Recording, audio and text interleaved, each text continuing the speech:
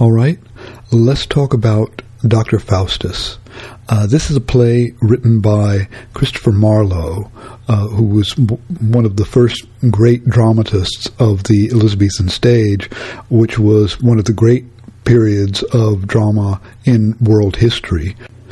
Now, the theater of Elizabethan times, and for Christopher Marlowe and later for William Shakespeare, was very different than we think of the theater today. In some ways, it's almost the opposite. Today, when you go to the theater, it's very posh, very high society, high culture event. The theaters are usually in the center of town. They're in downtown. Downtown Houston has one of the largest theater districts in the country. It's only New York and Chicago have bigger, more theater space in downtown than Houston does. And so you go down there, you go at night.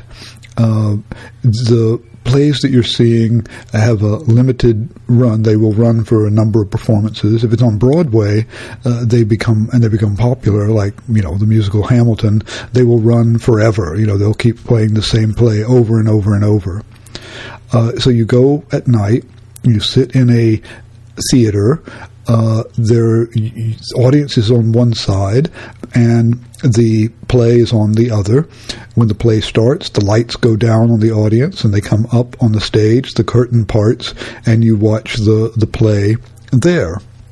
Well, all of that was different in Shakespeare's time and in Marlowe's time. The playhouses were not in the center of the city. They were on the outskirts. They were on the margins. They were not technically in the city of London because it was illegal to have something as shady as a theater inside the city of London. So they were in areas that were called the Liberties. This is the place where you would have the taverns and brothels and bear baiting and those kinds of entertainments. So it was not culturally central. It was kind of culturally at the margins, though enormously popular.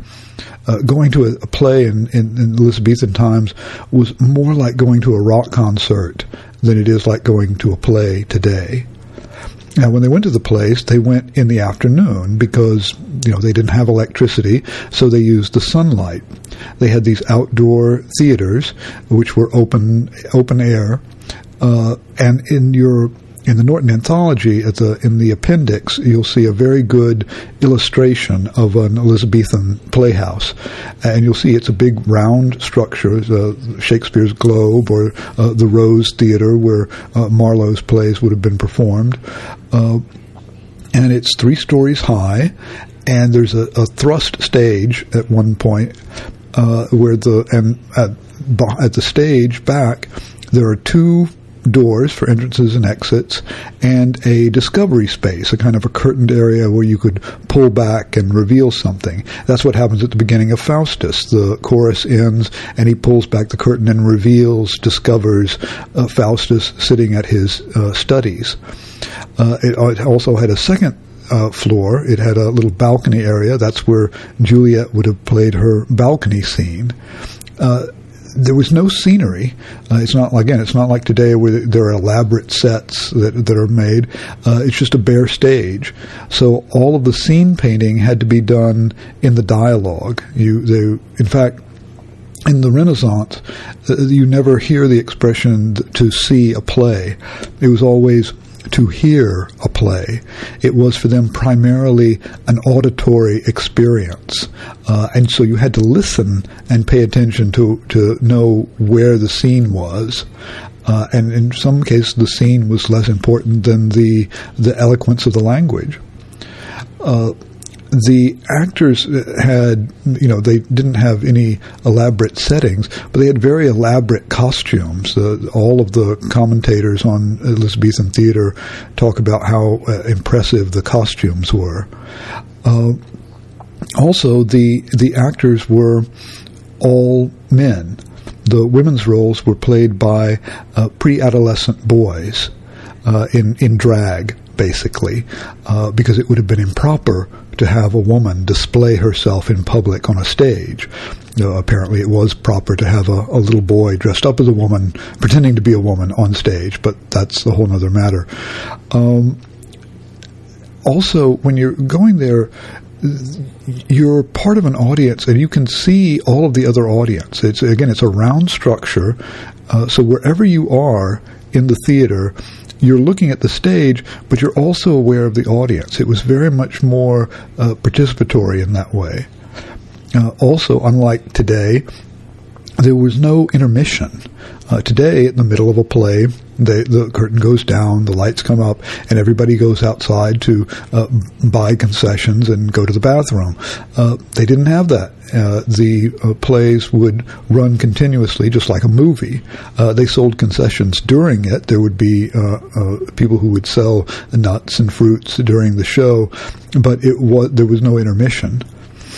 Also, the repertoire of the plays didn't run today like, worth thousands and thousands of performances of a single hit. There was always something new. The theaters were open 6 days a week, and if you went there every day, you would see 6 new plays. Now, they might repeat really popular ones over the course of time, but there was a continual churn of new things. It was more like a television schedule than a theater schedule today. So in all of those ways, it was a very different kind of environment.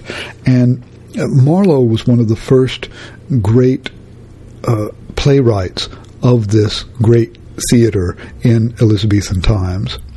And this is probably his most famous play, Doctor Faustus. Now, it begins with a chorus. This is an actor who just comes out and as you see, tells you the background here. He's going to tell the form of Faustus' fortunes, and talks about how he was born, his parents of base stock. He comes to Rhodes. He's educated at Wittenberg. Now, Wittenberg was a famously heavy philosophical university. That's where a lot of, deep thinking was going on. It would be, like today, like saying he was at Harvard or MIT. This is a kind of a serious heavyweight university.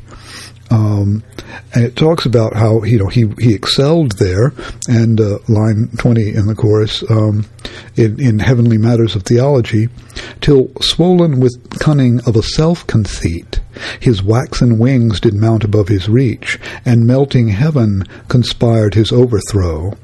For falling to a devilish exercise, and glutted more with learning's golden gifts, he surfeits upon cursed necromancy. Nothing so sweet as magic is to him, which he prefers before his chiefest bliss, and this the man that in his study sits. So notice the language there: glutted, surfeits, sweet.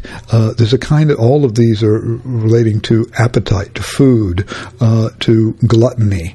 That's the kind of way it describes his love for necromancy, for black magic. And the play proper starts with a long soliloquy by Faustus. Now, the soliloquy is a convention of the Elizabethan stage that is maybe unfamiliar today. We don't have anything really comparable to that. But basically, the actor is saying a speech out loud that expresses his inner thoughts. So it's both, we're both kind of overhearing his thoughts, but it's also rhetorically addressed to the audience. Oftentimes, soliloquy will be the character letting us into what he's thinking. And we'll see the use of soliloquy that Shakespeare makes in Hamlet when we get to that. So Faustus begins. He says, settle thy studies, Faustus, and begin to sound the depths of what thou wilt profess, having commenced to be a divine in show. So he's deciding, what am I going to study? What's my major going to be? He's already been quite a successful student, so he's kind of doing his advanced work here. And he says, the end of level at the end of every art, and live and die in Aristotle's works. So he starts off with philosophy, with Aristotle, and says his sweet analytics. He talks about logic and rhetoric. "'Tis thou has ravished me," and says, "Bene desire est finis logicus," is to dispute well logic's chiefest end. Now, most of the anyone who was educated in England at this time was educated in Latin. That's what you learned in grammar school, was Latin. So now not everybody was educated in grammar school, but they still had probably picked up Latin from the courts, from the church. So this would not have needed a lot of they would not have needed footnotes to follow along, especially famous quotes like this that Faustus is quoting. So he says, well, okay, the end of logic is to dispute well, to argue well. And Faustus says, well, okay, I already know how to argue. So if that's the end, that's the sum of philosophy, I've achieved that. Well, let's see what else they've got. So then he turns to medicine, to Galen, with another Latin quote, ubi denet philosophus ibi incipit medicius. Be a physician, Faustus, heap up gold and be eternized for some wondrous cure. Summum bonum medicane sanitas. The end of physic is our body's health. And he says, well, I'm healthy. I don't need medicine anymore. Now, he's kind of missing the point, isn't he? Yes, the end of physic is our body's health. The point of medicine is to make people healthy. He says, well, I'm already healthy, so I don't need to do it. He says, I already know how to argue well about philosophy, but he hasn't applied those arguments the way you do in philosophy. He hasn't applied the knowledge of how to make other people healthy. So in this, he's kind of running through these different fields of learning, and I think we're supposed to understand that he's kind of making these kind of over clever arguments about it, but missing the essential nature of them. And I think that's a real key to Faustus' character. And he says about medicine, couldst thou make men to live eternally, or being dead raise them to life again, then this profession were to be esteemed. So notice also, besides missing the point, there's an enormous ambition going on here. Well, I would go into medicine if I could make people live forever or raise the dead. And I said, well, let's try something else. We'll try the law, Justinian. And he has the Latin quote here, and the footnote will tell you, if something is bequeathed to two persons, one shall have the thing itself, the other something of equal value. So this is kind of this very kind of fidgety, fussy legal niceties that he's looking at. Though interestingly, it's about a will. It's about death. And he's not interested in this kind of petty thing. He's going to go on. Well, okay, next he's going to try theology. He says, line 37, he looks at Jerome's Bible, the Vulgate Bible, the Latin translation of the Bible. Faustus, view it well. And he says, the reward of sin is death. That's hard. And it says, if we say that we have no sin, we deceive ourselves, and there's no truth in us. Why, then belike, we must sin, and so, consequently, die. Aye, we must die an everlasting death. What doctrine call you this? Que sera, sera? What will be, shall be? Divinity, a Jew.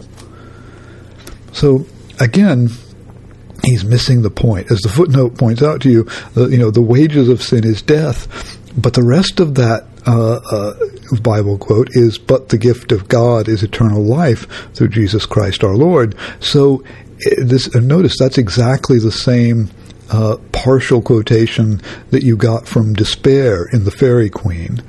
It's kind of looking at the first half of it, but not getting the whole picture.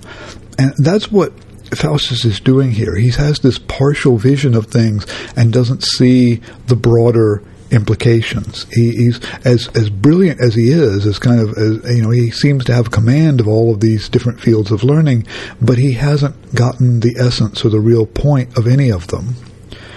But what he does want to turn to is magic. He says, "Oh, what a world of profit and delight, of power, of honor, of omnipotence is promised to the studious artisan. All things that move between the quiet poles shall be at my command. Emperors and kings are but obeyed in their several provinces, nor can they raise the wind or rend the clouds. But his dominion that exceeds in this stretcheth as far as doth the mind of man. A sound magician is a mighty god. Here, Faustus, try thy brains to gain a deity." So here we see the enormous ambition that Faustus has. What attracts him to magic, what makes that better than all these others, is that it has no limits. All these other fields are limited. They have a particular thing, and he has pointed out, often with kind of misreading or a logical trick, some limitation or wall that these different fields of learning come up against. But the magician can do anything. It says he stretches as far as just the mind of man. If you can imagine it, it can happen. So he has his servant Wagner go and get Valdez and Cornelius, these two men who are going to help him. And then it comes in, and they come in several times, you'll notice, good angel and evil angel. Now, this was a convention from an older theatrical tradition in the Middle Ages. We didn't read any of these, but they had morality tales where there would be a figure, sometimes he was called everyman or mankind. He was kind of the generic human being, and various virtues and vices would tempt him or try to lead him out of temptation. And this, we still have this idea. You see this in cartoons sometimes, even with the good angel on one shoulder and the bad angel on the other. That's what's going on here. They're kind of externalizing this internal conflict that he has. And notice that Faustus does not react directly to them. It's like they're there and they're kind of part of his, they're talking to him, but he doesn't respond. He just goes back to his ideas about magic, how I am glutted with conceit of this. Shall I make spirits fetch me what I please? So he's getting, resolve me of all ambiguities. He's thinking of all of the things that he can do once he has all of this great magic power. And when Valdez and Cornelius comes in, he tells them, "Know that your words have won me at the last to practice magic and concealed arts. Yet not your words only, but mine own fantasy." Now notice even here, it's himself, it's his own fantasy. He needs them to kind of get him into the black magic game, but he says it's more his fantasy than their arguments. And he says, it's magic that hath ravished me. So this is what kind of carried him away. And again, the idea of unlimited power seems to be what it is. Cornelius tells him, around line 137, "The miracles that magic will perform will make thee vow to study nothing else. He that is grounded in astrology, enriched with tongues, well seen in minerals, hath all the principles magic doth require." So he says, you've got the foundations. You know astrology, you know languages, you know enough science about the minerals and chemistry for alchemy and all that. And that is all the basis that you will need. And he says, he asks him, "Tell me, Faustus, what shall we three want? That is, what shall we three lack?" Faustus says, "Nothing. There will be nothing that we want, that we lack." So he invites them to come to dinner with him and, fill him, give him all of the, the books he'll need to start his career in magic. Now, the next scene is a short comic scene, and you'll notice that this is written in prose. The first scene is written in blank verse. That's unrhymed iambic pentameter. It's iambic pentameter just like you get in a sonnet, but no rhyme scheme. So it's a very natural kind of language, but a kind of heightened language. And very often, prose was used as a kind of to shift the tone. Often as here, you have the kind of high scenes, the high characters talking in verse, and the lower working class characters talking in prose. So here we have a couple of scholars who are looking for Faustus, and they ask, how now, Sirrah? Sirrah is a term that you would say to a servant, a kind of an inferior. How now, Sirrah, where's thy master? God in heaven knows. Why? Dost not thou know? Yes, I know, but that follows not. Go to, Sirrah, leave your jesting, and tell us where he is. That follows not necessary by force of argument, that you, being licentiates, should stand upon it. Therefore, acknowledge your error, and be attentive. Now, what Wagner is doing here is he's being overly literal, right? They say, where's your master? Oh, God in heaven knows. What, you don't know? He says, that's not a logically follow from what I said. I said, God in heaven knows. I didn't say that I didn't know, and actually I do know. So you were in error and need to acknowledge that. It's the kind of a very standard kind of verbal humor, particularly in the Renaissance drama, the kind of taking something over literally. It happens a lot today too, but notice that in a way it's a echo of what Faustus himself was doing. He was taking those Latin quotations over literally. The end of philosophy is to argue well. Well, I can argue well. And Wagner's little joke here is a comic parallel to the very serious thing that Faustus was doing in the previous scene. That is, we'll see, happens throughout here, and it was very common in the Renaissance to set up these main plots and subplots that thematically reflected on each other. They were doing the same things, and it's like almost musically playing the same tune in a different key.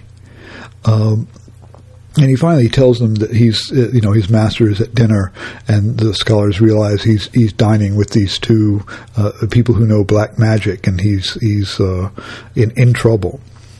And in scene 3, we see he's beginning his practice of magic. He draws this magic circle, and he talks about how the name of God and Satan are in there, and he has this long Latin incantation, and he calls on Mephistopheles, the devil, who comes in, and the first thing he does, the devil comes in, and we don't know how they would represent this on the Elizabethan stage, but in some kind of devil costume, some kind of monstrous form.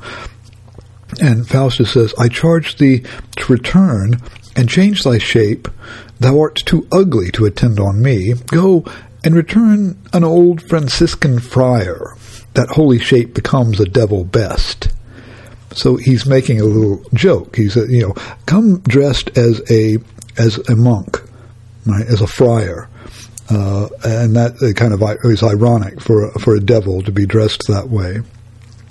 So in comes Mephistopheles in that form, and Faustus says, I charge thee, wait upon me whilst I live, to do whatever Faustus shall command. And Mephistopheles answers, line 44, or actually line 40, he says, I am a servant to great Lucifer, and may not follow thee without his leave. No more than he commands must we perform. Did he not charge thee to appear to me? No, I came now hither of mine own accord. So he's saying, wait, didn't Lucifer tell you to come here because of my great magic? And he says, oh no. And he says, did not my conjuring speeches raise thee? Speak. He says, that was the cause, but yet per accidents. That wasn't the essential cause. That was just accidental. It was just incidental that you had all this magic and everything. For when we hear one rack the name of God, abjure the Scriptures and his Savior Christ, we fly in hope to get his glorious soul. And says, therefore, the shortest cut for conjuring is stoutly to abjure the Trinity. So from the very beginning, Mephistopheles is kind of letting the wind out of Faustus' ambitions. It wasn't all of this kind of incredible learning that he did, and he studied up and he learned how to be a magician, and he made the magic circle, and he conjured the devil. So, no, all you had to do was say that you reject God, and the devil will be right there. You don't have to go to Wittenberg and get a degree or anything. And we see that Faustus is very skeptical. He says that this word damnation terrifies not him, not himself, for he confounds hell in Elysium. Now, Elysium was the classical idea of the afterlife. So he's saying, well, Christian or, the pagans had an idea about afterlife. We have, it's all kind of the same thing. There's not really hell and damnation and all of that. It's just another story, like the Greek mythology. And he begins to question Mephistopheles about all this damnation stuff. He says, line 73, where are you damned, Mephistopheles? In hell. Faustus, how comes it then that thou art out of hell? He's being very clever. Oh, wait, so you're damned to hell? This looks like you're out of hell to me. And Mephistopheles replies, why, this is hell, nor am I out of it. Thinkst thou that I, who saw the face of God, and tasted the eternal joys of heaven, am not tormented with 10,000 hells in being deprived of everlasting bliss? O Faustus, leave these frivolous demands which strike a terror to my fainting soul. And so Mephistopheles is telling him, hell is not a physical place. It's a spiritual condition. He is in hell because he saw the face of God and rejected it. That's hell. But Faustus doesn't get that. You can tell he believes that all of this stuff about hell and damnation and all of that is, as he says, just a fairy tale. It's just like it's a myth. And he, just skips over all of that. Says, what is great Mephistopheles so passionate for being deprived of the joys of heaven? Learn thou of Faustus manly fortitude. Be a man, man up here. I don't care about missing out on heaven. I'm, selling my soul to the devil. Ha ha. Even here, he doesn't really take it seriously. And he says, line 90, say he, that is, Faustus tends to refer to himself in the third person. Say he surrenders up to him his soul. So he's surrendering his soul to Lucifer. So if he will spare him 24 years, letting him live in all voluptuousness, having thee ever to attend on me, to give me whatsoever I shall ask, to tell me whatsoever I demand, to slay mine enemies and aid my friends, and always be obedient to my will. So he's going to get for his soul, he gets 24 years of Mephistopheles as his servant that he can control. And he says, near the end of the scene, line 103, had I as many souls as there be stars, I'd give them all for Mephistopheles. By him I'll be great emperor of the world. And he goes off and talks about all the great things he'll do. So again, this is his ambition. He doesn't take the threat of damnation and hell seriously. He just wants the earthly power that he can have with Mephistopheles. Now, scene 4 is again repeating some of the ideas from the previous scene in a comic register. So here we have Wagner and the clown. Now, the clown doesn't mean like bozo, kind of dressed up in makeup. It's just kind of a comic bumpkin character, a kind of a dumb guy. And Wagner wants the clown to, he says the clown is so hungry that he would give his soul to the devil for a shoulder of mutton. And the clown says, "Not so, good friend, byre lady. I need have it well roasted and good sauce to it if I pay so dear." So this again underscores the kind of comic thing of, well, no, I wouldn't sell my soul for a good roast mutton, raw mutton. It would have to be very well roasted and well cooked for me to sell my soul. And Wagner wants the clown to serve him. And says, if you don't serve me, I will have my familiars tear thee to pieces. I'll turn the fleas on thee to familiars and have them tear me to pieces. And the clown says, well, they're already too familiar with me already. And it says, line 43, I will cause 2 devils presently to fetch thee away, Belial and Belcher. And so the 2 devils come in and chase him around, and that kind of scares him into it. Again, this is a kind of a comic scene of conjuring. It's a comic version of the master-servant relationship between Faustus and Mephistopheles. It's the same ideas expressed in a lighter comic way. Now, scene 5, Faustus begins, Now, Faustus, must thou needs be damned, and canst thou not be saved. So we see that Faustus here is taking the idea of damnation a lot more seriously than he was earlier. And we see this kind of vacillation goes on throughout the play, from kind of having this very kind of intellectual skepticism where he doesn't think damnation is serious, to being very guilt-ridden and worried about it. And he says in this little soliloquy that the God thou servest is thine own appetite. And again, we get the good and evil angels come in.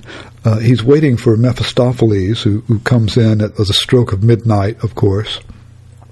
And it says, line 30, Now tell, what says Lucifer, thy lord?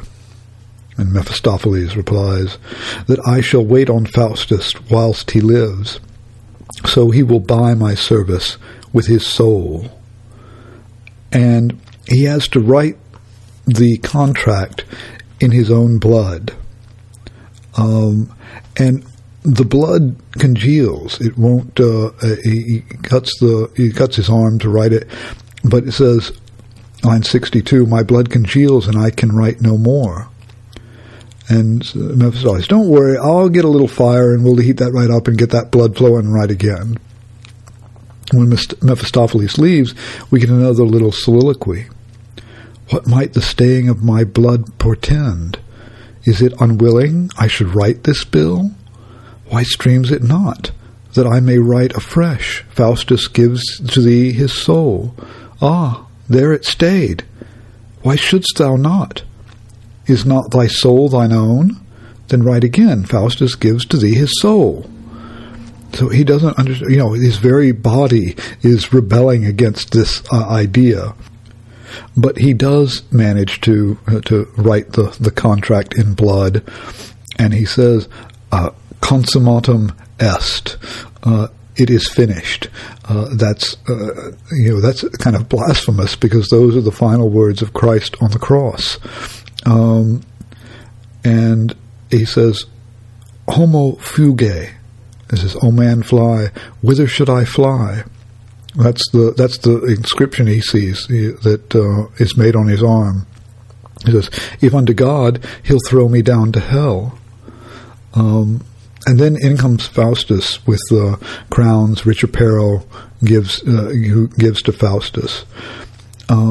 So we keep seeing these moments of doubt that come through with Faustus. but he always comes back. Mephistopheles always kind of brings him back into the fold. And look at line 115 in scene 5. Faustus says, "Tell me, where is the place that men call hell?" "Under the heaven." "Aye, but whereabouts?" "Within the bowels of these elements, where we are tortured and remain forever. Hell hath no limits, nor is it circumscribed in one self-place. For where we are is hell, and where hell is, there must we ever be. And to conclude, when all the world dissolves and every creature shall be purified, all places shall be hell that is not heaven." So again, Faustus wants a kind of a physical place for hell, and Mephistopheles keeps telling him, no, hell is a theological, psychological condition. There's no limits to it. There's not a physical place. You can't dig down deep enough into the earth and find it. And then Faustus tells him something really remarkable. "Come, I think hell's a fable." And he says, "I think so, till experience change thy mind." "What, thinkst thou then that Faustus shall be damned? I have necessity, for here's the scroll wherein thou hast given thy soul to Lucifer. Aye, and body too, but what of that? Thinkst thou that Faustus is so fond to imagine that after this life there is any pain? Tush, these are trifles and mere old wives' tales. But Faustus, I am an instance to prove the contrary, for I am damned and am now in hell." So here we get Faustus's skepticism confronting the reality of this demon. He's saying, hell, that's just a fairy tale they tell kids. Nobody really believes there's anything in the afterlife. And Mephistopheles is like, hey, look, you just signed a contract in your blood with the devil. You're talking to a demon from hell right now. You really still don't believe in hell? Now, the next thing that Faustus says to Mephistopheles is that, "Let me have a wife, the fairest maid in Germany, for I am wanton and lascivious and cannot live without a wife." And here, the very first thing that Faustus asks Mephistopheles to do for him, he doesn't do. He says, "I prithee, Faustus, talk not of a wife."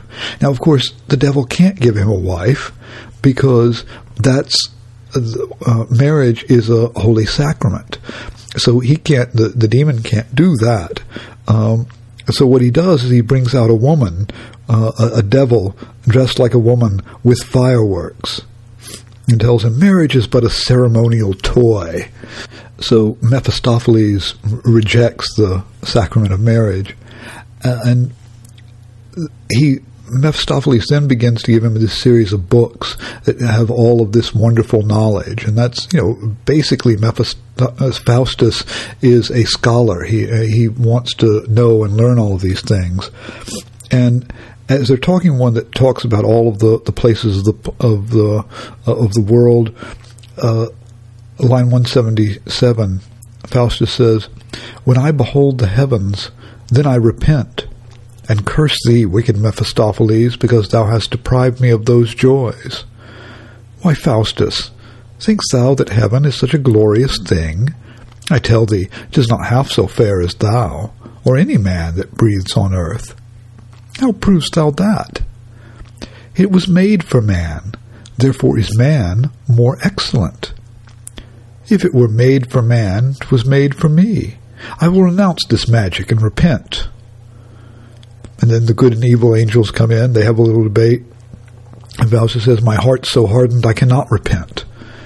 So here again, we get this vacillation between him. He's always kind of, and I think as an audience, you're kind of going forth. Which way is he going to go? How is he going to? Is he going to stay with this? Is he going to get out of it? And there's this constant soul searching. Look at line 200. "And long ere this, I should have slain myself, had not sweet pleasure conquered deep despair. Have I not made blind Homer sing to me of Alexander's love and Onan's death? And hath not he that built the walls of Thebes with ravishing sound of his melodious harp made music with my Mephistopheles? Why should I die then, or basely despair? I am resolved. Faustus shall ne'er repent. So he almost talks himself into repenting and then talks himself out of it. Then he gets into this conversation with Faustus. Tell me, are there many heavens above the moon? Are all celestial bodies but one globe, as is the substance of this centric earth? And now this is a long discussion that they go through, and you really have to notice that they're talking in prose now. You kind of starts talking prose. They kind of get down to these technical details. It's no longer the soaring poetry. They're talking about astrological knowledge. And this would be today. This is very cutting edge stuff about how the heavens are made to fit together, and today it would be like these two eggheads having a conversation about quantum mechanics. This is kind of very out there knowledge, and this is the kind of stuff that Faustus is interested in. Then he says, line 240, well, I am answered. He gets all his questions about the nature of the solar system and the universe answered, and says, tell me, who made the world? I will not. Sweet Mephistopheles, tell me. Move me not, for I will not tell thee. Villain, have I not bound thee to tell me anything? Aye, that is not against our kingdom, but this is. Think thou on hell, Faustus, for thou art damned. Now, of course, why can't he tell him who made the world? Because he can't speak the name of God. So it's interesting that Faustus, you saw in the opening soliloquy, he thought all of these fields of knowledge were too limited. And what he does almost immediately with Mephistopheles is run up to the limits of what Mephistopheles can do for him. He can't give him a wife. He can't tell him who made the world. Faustus is always pushing the boundaries, testing the boundaries, seeing how far he can go. And to distract him, Lucifer brings in a parade of the 7 deadly sins. And we see each of them, pride, covetousness, wrath, envy, gluttony, sloth, lechery.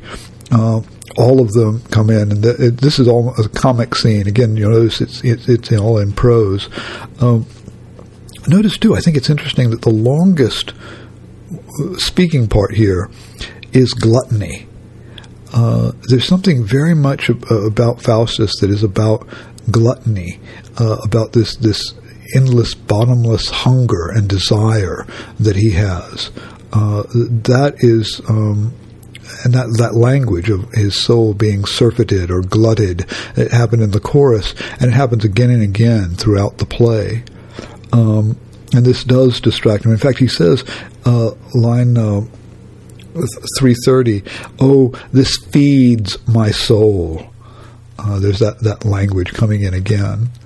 And scene 6 is, once again, a kind of comic parody of what we've seen in the previous scene. Here we get 2 new characters. Robin, who is an ostler, who takes care of the stables, and his boss, Rafe. And Robin comes in with a book, just the way we've seen Faustus with a book. He says, I've stolen one of Doctor Faustus' conjuring books, and in faith, I mean to search some circles for my own use. Now will I make all the maidens in our parish dance at my pleasure, stark naked before me, and so by that means I shall see more than e'er I felt or saw yet. So he's got these ambitions too. What's he going to do with the magic power? Will he make all the women in town dance naked in front of him? Rafe is calling him, comes in, says, "Prithee, come away." Says, keep out, or else you are blown up. You are dismembered, Rafe. Keep out, for I am about a roaring piece of work." "Come, what dost thou with that same book? Thou canst not read." So he's illiterate, but he thinks this book, just the fact of it, has some kind of magic power. And again, a lot of what these comic scenes are doing, they're taking the air out of the kind of grandiose things that we see with Faustus himself.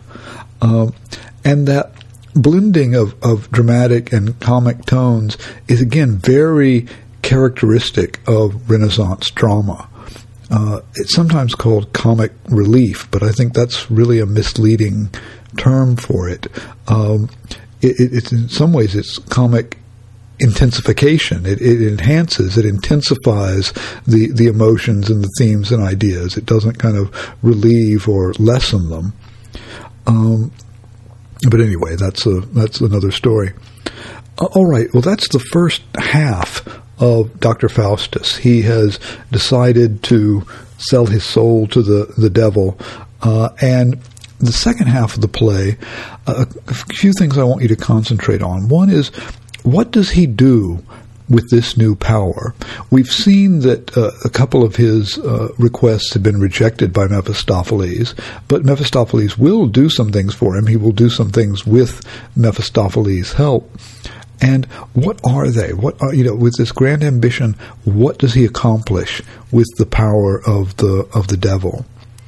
And also look at a couple of things at the end of the play to pay particular attention to.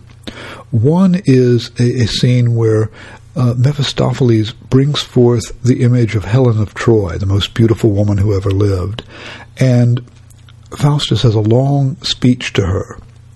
It's one of the most famous speeches in the play, and I want you to think about what is Faustus thinking about in that speech? What is the attraction of Helen of Troy for him? And why is that significant at that point in the play that Mephistopheles presents this to him? And then in the very end of the play, in the last scene, you will see that the term of the bargain that he has with Mephistopheles has ended, and he's waiting for his damnation. And there's a long soliloquy that he has there. And think about how that traces out the arguments in his mind. What is Faustus thinking as this moment of doom approaches? And think about how it's actually dramatized, his final moments. So we'll be looking at all of that good stuff next time. As always, you can email me at drmarkwomack@gmail.com with any questions. Thanks for your attention, and I will talk to you next time.